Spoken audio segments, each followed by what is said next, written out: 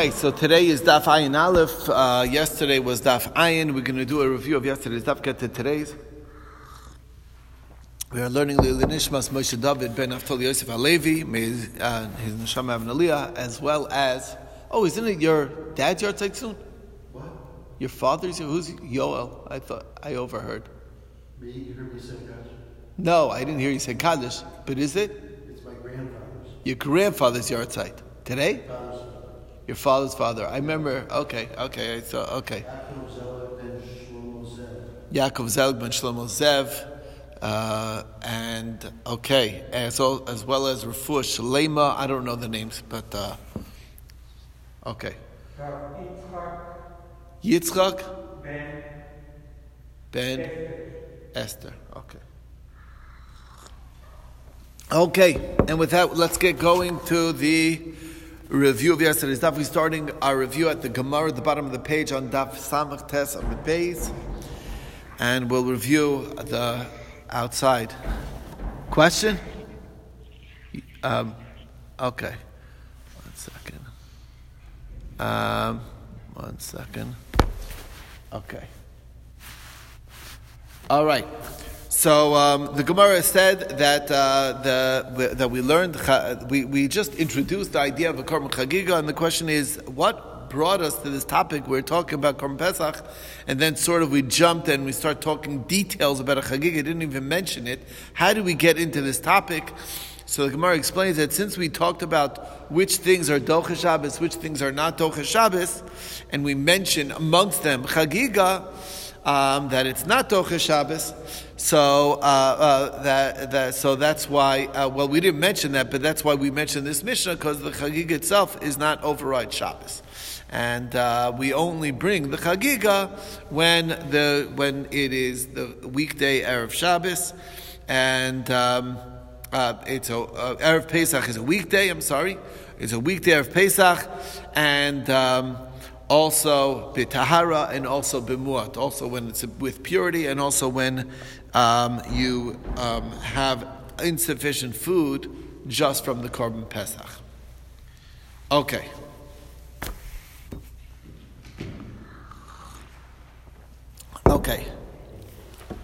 So, okay, that's the story. Now, Rav Ashi says that we can conclude from this an interesting thing, that the Chagiga that is brought on the 14th must not be a true obligation, because if it's a true obligation, then it should be no matter what. First of all, it should be able to override Shabbos, just like the Korban Pesach is.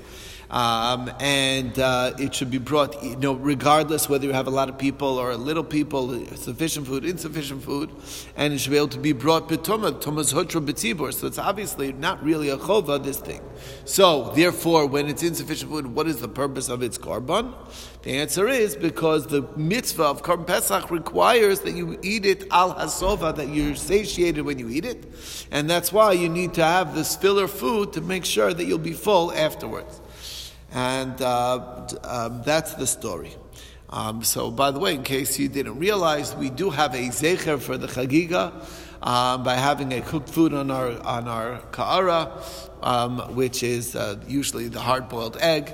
In case you didn't wonder, in case you always wondered, what is that all about? That's what it is. And there you go. That brings us to the next things, that this Korban Chagiga is eaten over 2 days and 1 night, so you could have some for leftovers. So the Gemara says this Mishnah is not following the opinion of Ben Tema. Ben Tema says in the Brisa that a Chagiga that comes along with the Pesach that's brought on erev Pesach is identical to the Pesach, and it can only be eaten for a day and a night. And that's in contrast to the Chagiga that's brought on the 15th, on Yom Tov itself. Then it's the ability to be eaten over 2 days and 1 night. The Chagiga of the 14th does fulfill your Simcha obligation, but it does not fulfill your Chagiga obligation. And that's what Ben Tema says. The question is, what is the reasoning of Ben Tema? So Rav taught his son Chia, and he told him that when it says in the pasuk Lo Yolun LaBoker Zevach Chag HaPesach, So there's extra words of Zevach Chag HaPesach. Just say, Le'ilana Boker HaPesach. Why does it have to say Zevach Chag? Zevach Chag is referring to the Chagiga that accompanies the Pesach, also can't be left over till morning. So it has the same restrictions as the Korban Pesach does. So, the Gemara says a few questions on Ben Tema. How far does he take this comparison to Korban Pesach? So first question is that we ask Ben Tema is does Ben Tema hold that the Korban Pesach, the Chagiga that accompanies the Korban Pesach must be roasted like a Korban Pesach, or not true? So maybe the hekesh is only for lina, how long you're allowed to eat it, but not how it must be cooked. Or we don't make a distinction. So that's the question. So we saw a brisa. It says in the questions that they ask, that the child asks. So one of the questions that used to be, Mir Tashem soon, we'll get back to this question. Halayla hazeh kulot tzli. Tonight, normally you have meat. You have some things a pot roast, some things this way, some things all boiled, and all of a sudden this night it's kulot tzli. Now, what do you mean kulot tzli? That means all the meat is roasted. Sounds like the chagiga itself is roasted. Who else? And Rav Chizda explains it's going like Ben Tema, who says that the korban chagiga must be cooked identical, same way, roasted as the korban pesach is. So shawarma it is for dinner. Okay, just saying. Basically. You can prepare it the way you want. What? You can prepare it the way you want. Right. But it's Pesach. Okay, so there are limitations. Not every spice. Just saying. All right, brings us to the next question. The Gemara wanted to know. I understand that it's also for roasting. So, we want to know what about chagiga is really a korban shlamim. So a korban shlamim can be brought from any kosher domesticated animal. Could be from cattle, could be sheep or goats as well. So the question, there's no limit in whether male or female. Is no limit what age it is. It could be first year or above. So the question is, does this korban chagiga have to look really identical to the korban pesach in that halacha as to which animal you must choose from, and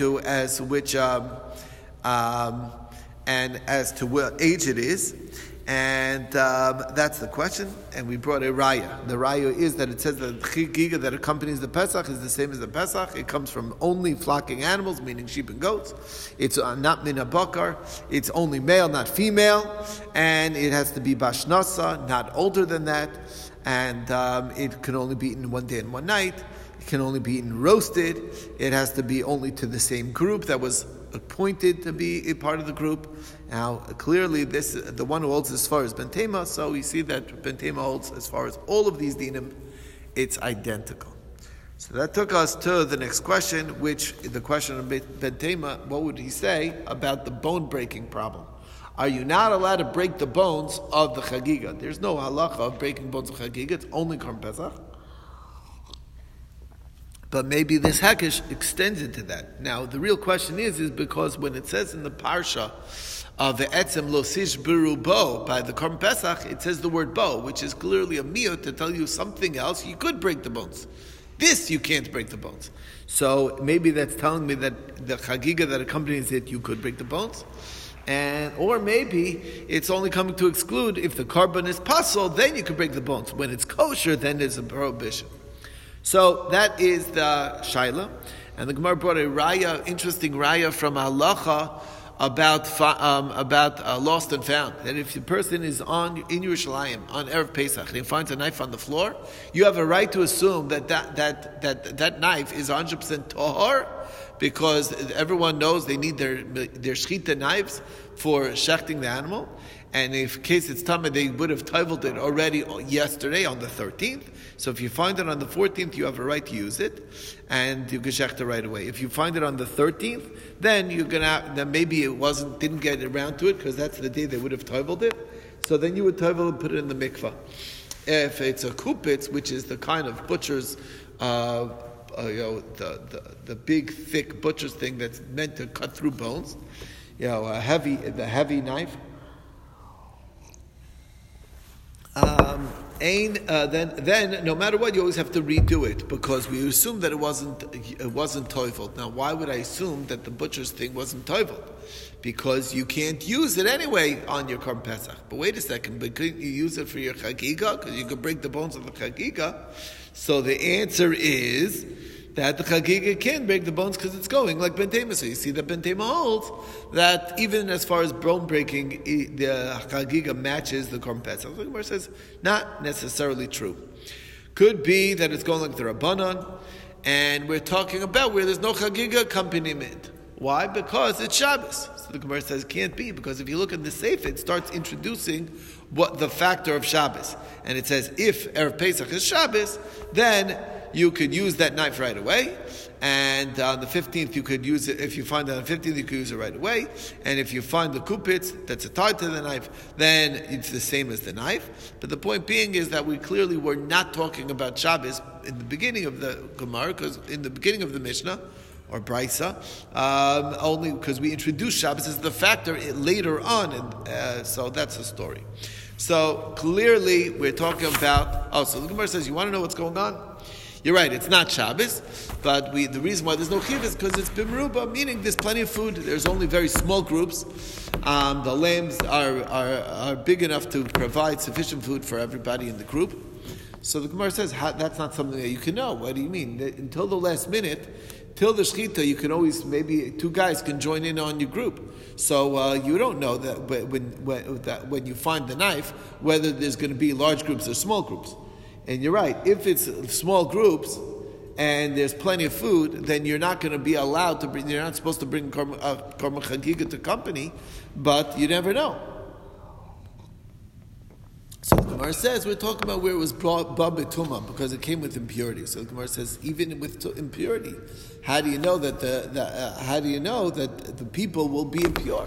The answer is because a Nasi died, somebody who is a leader of Klal Yisrael, the head of the head of whatever, a president, a king, whatever, that everyone's involved in his burial. So therefore, the assumption is that everyone, or most of Klal Yisrael, would become Tamei, because it's an obligation on everyone to deal with that and to go to the funeral. And therefore, we know that Rov Klal Yisrael will be Tamei in that case. So the Gemara says, what are we talking about? When did he die? Because if he died on the 13th, nobody's going to bother. We know the only way to bring the Korban Pesach is B'tumah. Why would we be toivel the knife? So there's no reason to be toivel the knife. And if he died on the 14th, what's the difference between the knife that he's toivel and the kupitz, which is the butcher's blade that he wouldn't? What's the difference? That he's not toivel it. So the Gemara answers, we're talking about where the Nasi was very, very ill on his deathbed, and it was the 13th.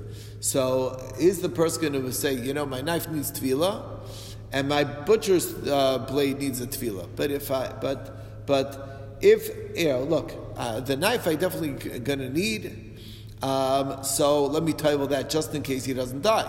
But the butcher's blade, I may not even need, because if he dies and then we're going to be bringing B'tumah, then I'm not even going to be able to bring a Chagiga along with it. So forget about that. Okay? So therefore he wouldn't bother to be toivel it, and that's the deal. It's a single suffix versus a double suffix. So that brought us to the next discussion, a fascinating opinion that was clearly rejected, but this fellow, Yehuda ben Dorsai, moved away from the rest of Klal Yisrael, all the way down south, and he took his son with him, and the reason why he did that is because he said, if Eliyahu Navi will come and tell you all that why didn't you bring your Korban Chagiga to get on Erev Pesach that comes out on Shabbos, what are you going to answer?